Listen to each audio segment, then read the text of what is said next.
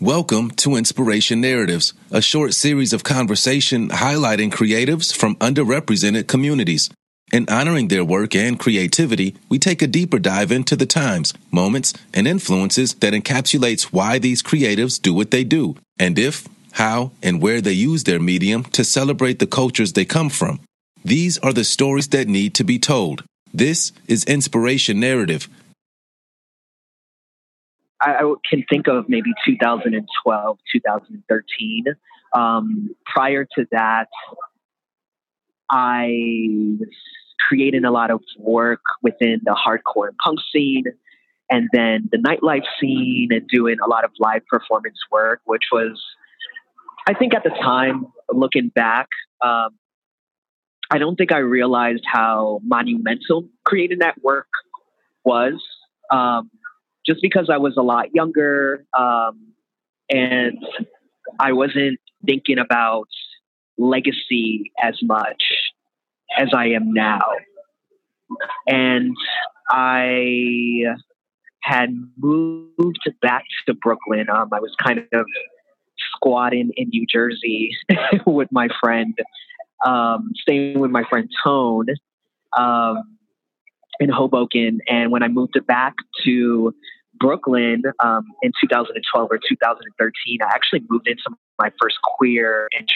That is, collective housing is not only taking care of the people within your household, but we also brought people in who needed housing. So people who were in transition, people who, maybe got kicked out of their homes, a lot of different scenarios that leaves people without housing.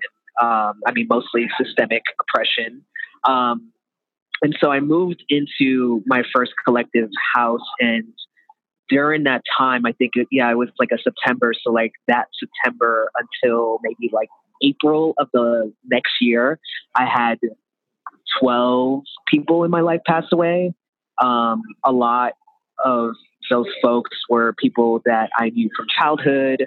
One person was a coworker because at the time I had a part-time job.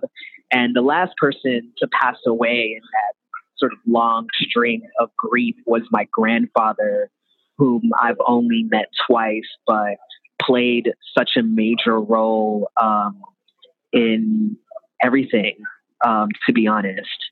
And I think at that moment as well was when I had sort of discovered and had more access to the language around my gender, because I didn't really grow up with, accessibility to that language. And so because I was in that house, I met a lot of people who were not cis, who were not straight, and it opened my eyes up to this existence that or that the world kind of prohibited me from being a part of.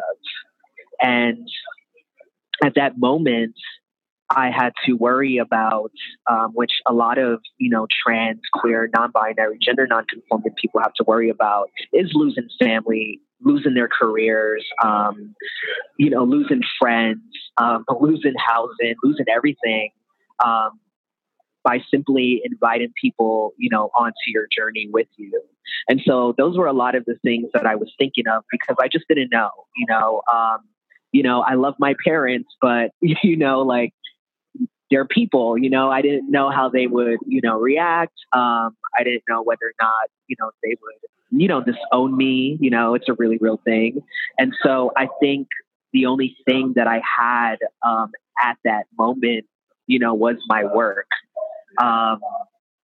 And I had to make several promises to myself, because I knew that the demographic of who was watching my work would change. So I lost a lot of clients. I did lose friends. There were a lot of people that exited my life, thankfully. And, I think within my creative process, I told myself, okay, the work that I was making prior, definitely very important, but I don't feel like a lot of myself was being put into that work. And so, I think I had to do a lot of soul searching. I had to think about, what kind of stories do I want to put into the world? And not just the stories that maybe encompass my own identities. However, stories that I am not seeing. What kind of photographs are young people not, what kind of photographs do young people not have access to?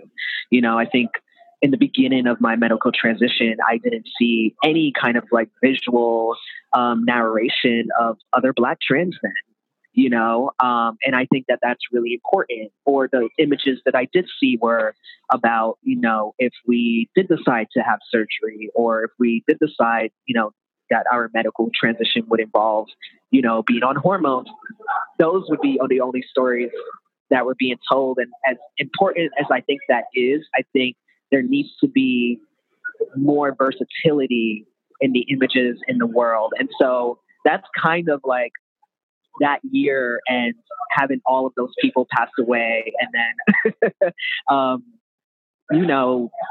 sort of beginning my medical transition after my grandfather passed away, because I felt like, when he passed away, I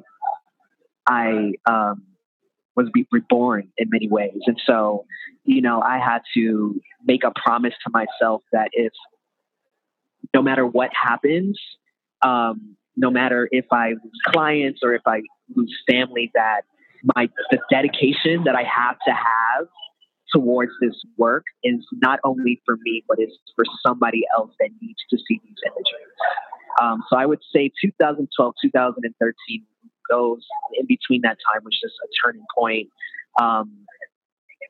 in terms of, how I was thinking about images. And in that time, do you say, is that when you got to a point when you said that when you figured out that you wanted to go and pursue this professionally and full time and ditch your 9 to 5? Yeah. I think a lot of things fell into line. I mean, like, I think, I was still working, even when I had a job, but I think I would say yes. I think I was already in a position in which I had a workplace that supported me. And as tempting as it was to leave, I decided to stay because I wanted to update their discrimination policy, in which I did. Because gender identity isn't present, or during that time, it wasn't present within a discrimination policy. So I stayed longer in order to make sure that this space, that held me as much as it could be a safe space for other people, other trans, queer, gender nonconforming folks in the future if they wanted work. But I think,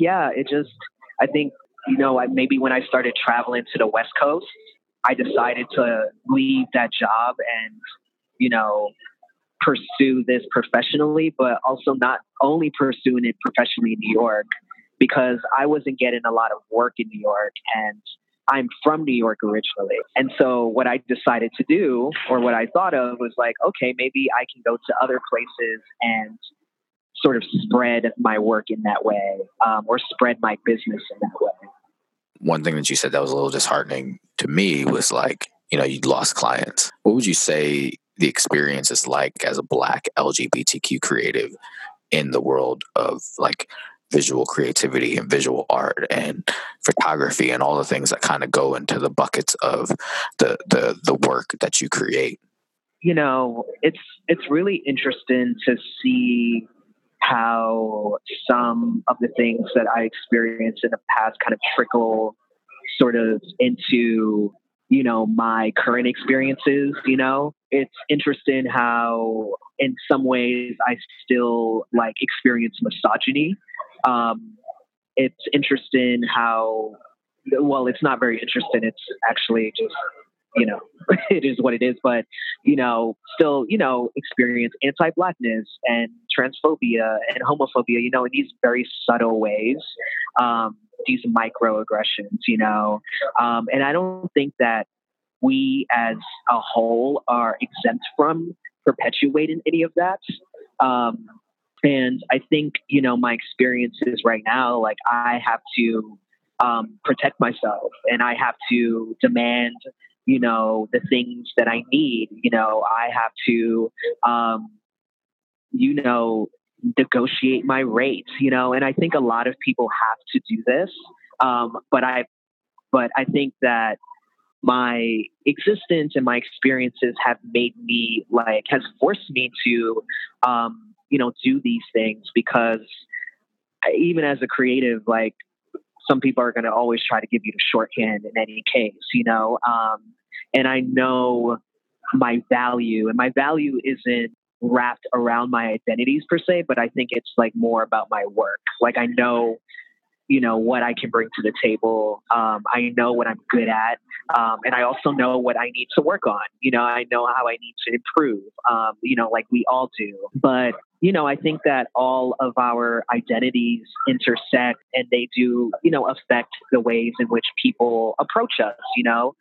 And, I think the thing that's really discerning about Pride, which, I don't celebrate Pride traditionally. I think Pride, especially this year, for whatever reason, it's just been like co-opted into this thing that doesn't necessarily celebrate or uplift the purpose of what happens on that very day during the Stonewall riots. And so, I have to deal with, sometimes people only wanted to work with me in June, but maybe the 11 other months out of the year, work looks a little bit different. And, same with Black History Month. Same, I think that we all have to deal with these things in many different ways. And I've just had to be very vocal, and sometimes, being vocal and being honest with people, sometimes people don't want to work with you, when you say a little bit too much. But I think at this point, I don't care because I definitely do want to make a more accessible space for young Black creatives, especially if they are part of, the TLGBTQIA community. And if I don't say anything, I don't know if the next person will say anything because it's very risky. People may label you as egotistical, they may, project all of these things onto you, but I think it's really important for us to be able to just speak up for ourselves and to demand the things that we deserve. It's beautiful. I wholeheartedly agree.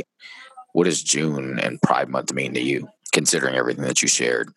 Pride in June is kind of like, I don't know, like there's pride in every single month, like for me at least.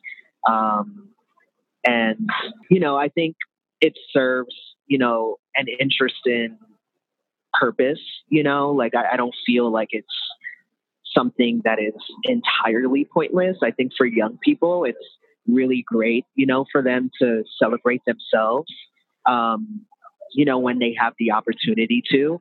I think it's a time where people, if they are willing to, they get to educate themselves on the true history of, what happened and also the work that needs to be done. I think, it's, for people that want to use, the month, or each day for whatever they need to do, whether or not they want to celebrate it, whether or not they don't want to celebrate it.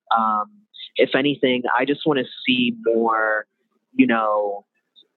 Black, trans people or, just specifically Black trans women, to be celebrated. And also to, not be murdered and to continue to live their lives because they deserve that, and, I think, yeah, I'm someone who holds like a lot of nuance. So, even if I don't celebrate it again, I think it can serve a purpose. But, I think it's also a collective purpose. I think, I really want people to, not only focus on, these particular topics in June or in February, but I want people to interrogate, how they are existed in the world. Like what kind of conversations are you having with your friends and family? How are you educating yourself? Because there's a ton of resources out there. And, what I want, even in this capitalist society, is for people to just, be able to live their lives and to, be given the necessary basic resources that they deserve, housing, employment, health insurance, so they can reach their full potential. It's really heartbreaking when, we have people like being murdered at 18, 22, 25. It's like really heartbreaking because they should be here. They shouldn't be our ancestors so early on. And so, yeah, I just hope, like, moving forward that people are able to, have very, very difficult conversations, not only with other people, but with themselves, because we always have something to interrogate. We always have something that's internalized, like, even if I'm a trans person, even if I'm Black, even if I'm queer, that doesn't mean that I don't have internalized anti-Blackness or internalized transphobia or even internalized femphobia or queer phobia. Like, we all have something to work on. And so, leading with that, I just want people to do that work for themselves, because it can be a better place when we do that work. This is Inspiration Narrative, an Age of the Creative original.